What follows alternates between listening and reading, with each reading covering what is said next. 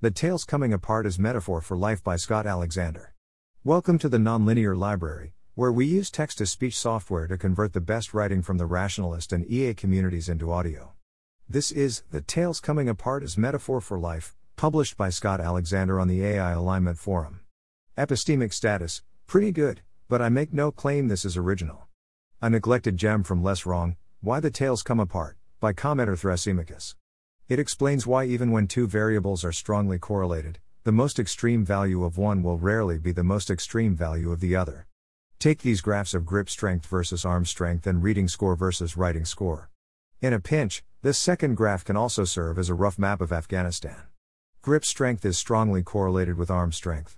But the person with the strongest arm doesn't have the strongest grip. He's up there, but a couple of people clearly beat him. Reading and writing scores are even less correlated, and some of the people with the best reading scores aren't even close to being best at writing. Thrasymachus gives an intuitive geometric explanation of why this should be. I can't beat it, so I'll just copy it outright. I thought about this last week when I read this article on happiness research.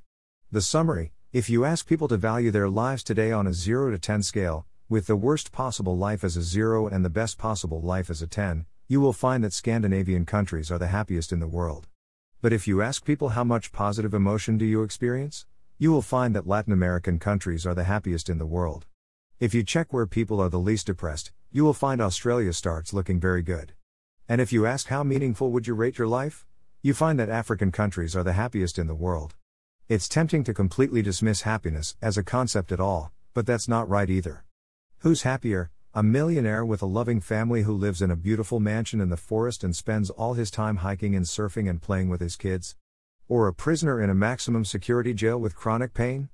If we can all agree on the millionaire, and who wouldn't? Happiness has to at least sort of be a real concept.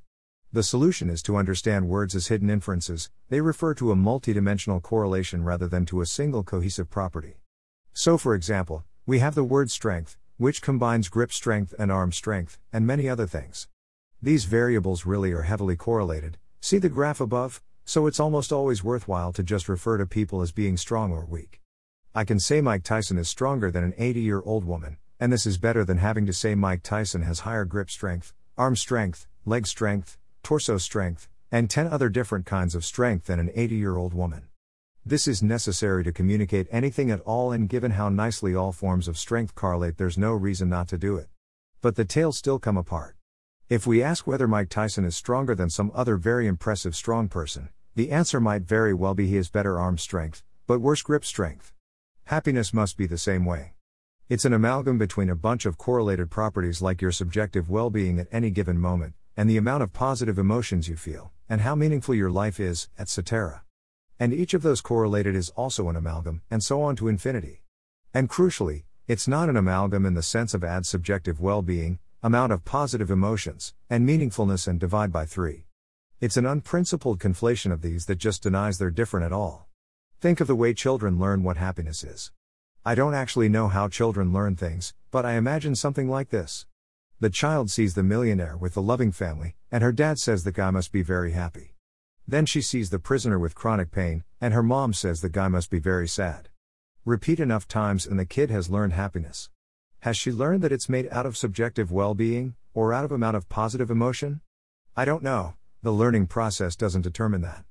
But then if you show her a Finn who has lots of subjective well-being but little positive emotion, and a Costa Rican who has lots of positive emotion but little subjective well-being, and you ask which is happier, for some reason she'll have an opinion. Probably some random variation in initial conditions has caused her to have a model favoring one definition or the other, and it doesn't matter until you go out to the tales. To tie it to the same kind of graph as in the original post. And to show how the individual differences work. I am sorry about this graph, I really am. But imagine that one person, presented with a scatter plot and asked to understand the concept happiness from it, draws it as the thick red line, further towards the top right part of the line equals more happiness, and a second person trying to the same task generates the thick green line. Ask the first person whether Finland or Costa Rica is happier, and they'll say Finland. On the red coordinate system, Finland is at 5, but Costa Rica is at 4. Ask the second person, and they'll say Costa Rica. On the green coordinate system, Costa Rica is at 5, and Finland is at 4.5. Did I mention I'm sorry about the graph? But isn't the line of best fit, here more or less y equals x equals the cyan line, the objective correct answer? Only in this metaphor where we're imagining positive emotion and subjective well-being are both objectively quantifiable, and exactly equally important. In the real world, where we have no idea how to quantify any of this and we're going off vague impressions, I would hate to be the person tasked with deciding whether the red or green line was more objectively correct. In most real-world situations, Mr. Red and Ms. Green will give the same answers to happiness-related questions. Is Costa Rica happier than North Korea? Obviously, the both say in union. If the tails only come apart a little, their answers to 99.9% of happiness-related questions might be the same, so much so that they could never realize they had slightly different concepts of happiness at all. Is this just reinventing Quine? I'm not sure. If it is, then whatever, my contribution is the ridiculous graphs. Perhaps I am also reinventing the model of categorization discussed in How an Algorithm Feels from the Inside, dissolving questions about disease, and the categories were made for man, not man for the categories. But I think there's another interpretation. It's not just that quality of life, positive emotions, and meaningfulness are three contributors which each give 33% of the activation to our central node of happiness. It's that we got some training data, the prisoner is unhappy, the millionaire is happy, and used it to build a classifier that told us what happiness was. The training data was ambiguous enough that different people built different classifiers. Maybe one person built a classifier that was based entirely on quality of life, and a second person built a classifier based entirely around positive emotions. Then we loaded that with all the social valence of the word happiness, which we naively expected to transfer across paradigms.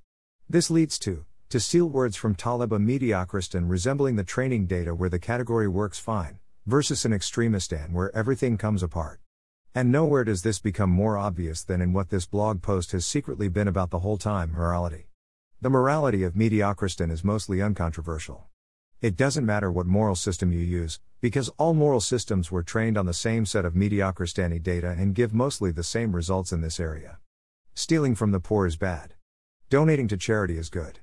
A lot of what we mean when we say a moral system sounds plausible is that it best fits our mediocristani data that we all agree upon. This is a lot like what we mean when we say that quality of life, positive emotions, and meaningfulness are all decent definitions of happiness. They all fit the training data. The further we go toward the tails, the more extreme the divergences become. Utilitarianism agrees that we should give to charity and shouldn't steal from the poor, because utility, but take it far enough to the tails, and we should tile the universe with rats on heroin. Religious morality agrees that we should give to charity and shouldn't steal from the poor, because God, but take it far enough to the tails, and we should spend all our time in giant cubes made of semi-precious stones singing songs of praise. Deontology agrees that we should give to charity and shouldn't steal from the poor, because rules, but take it far enough to the tails, and we all have to be libertarians. I have to admit, I don't know if the tails coming apart is even the right metaphor anymore. People with great grip strength still had pretty good arm strength. But I doubt these moral systems form an ellipse. Converting the mass of the universe into nervous tissue experiencing euphoria isn't just the second best outcome from a religious perspective, it's completely abominable. I don't know how to describe this mathematically, but the terrain looks less like tails coming apart and more like the Bay Area transit system. Mediocristan is like the route from Balboa Park to West Oakland, where it doesn't matter what line you're on because they're all going to the same place. Then suddenly you enter Extremistan, where if you took the red line you'll end up in Richmond, and if you took the green line you'll end up in Warm Springs, on totally opposite sides of the map. Our innate moral classifier has been trained on the Balboa Park, West Oakland route. Some of us think morality means follow the red line, and others think follow the green line, but it doesn't matter, because we all agree on the same route. When people talk about how we should arrange the world after the singularity when we're all omnipotent, suddenly we're way past West Oakland, and everyone's moral intuitions hopelessly diverge. But it's even worse than that, because even within myself, my moral intuitions are something like do the thing which follows the red line, and the green line, and the yellow line. You know, that thing. And so when I'm faced with something that perfectly follows the red line, but goes the opposite directions as the green line, it seems repugnant even to me, as does the opposite tactic of following the green line.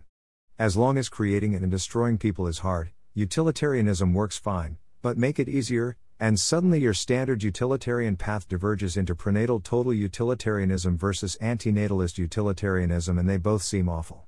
If our degree of moral repugnance is the degree to which we're violating our moral principles, and my moral principle is follow both the red line and the green line, then after passing West Oakland I either have to end up in Richmond, and feel awful because of how distant I am from green, or in Warm Springs, and feel awful because of how distant I am from red.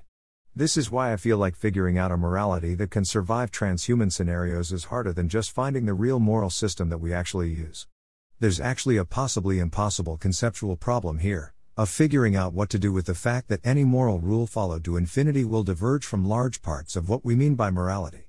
This is only a problem for ethical subjectivists like myself, who think that we're doing something that has to do with what our conception of morality is. If you're an ethical naturalist, by all means, just do the thing that's actually ethical.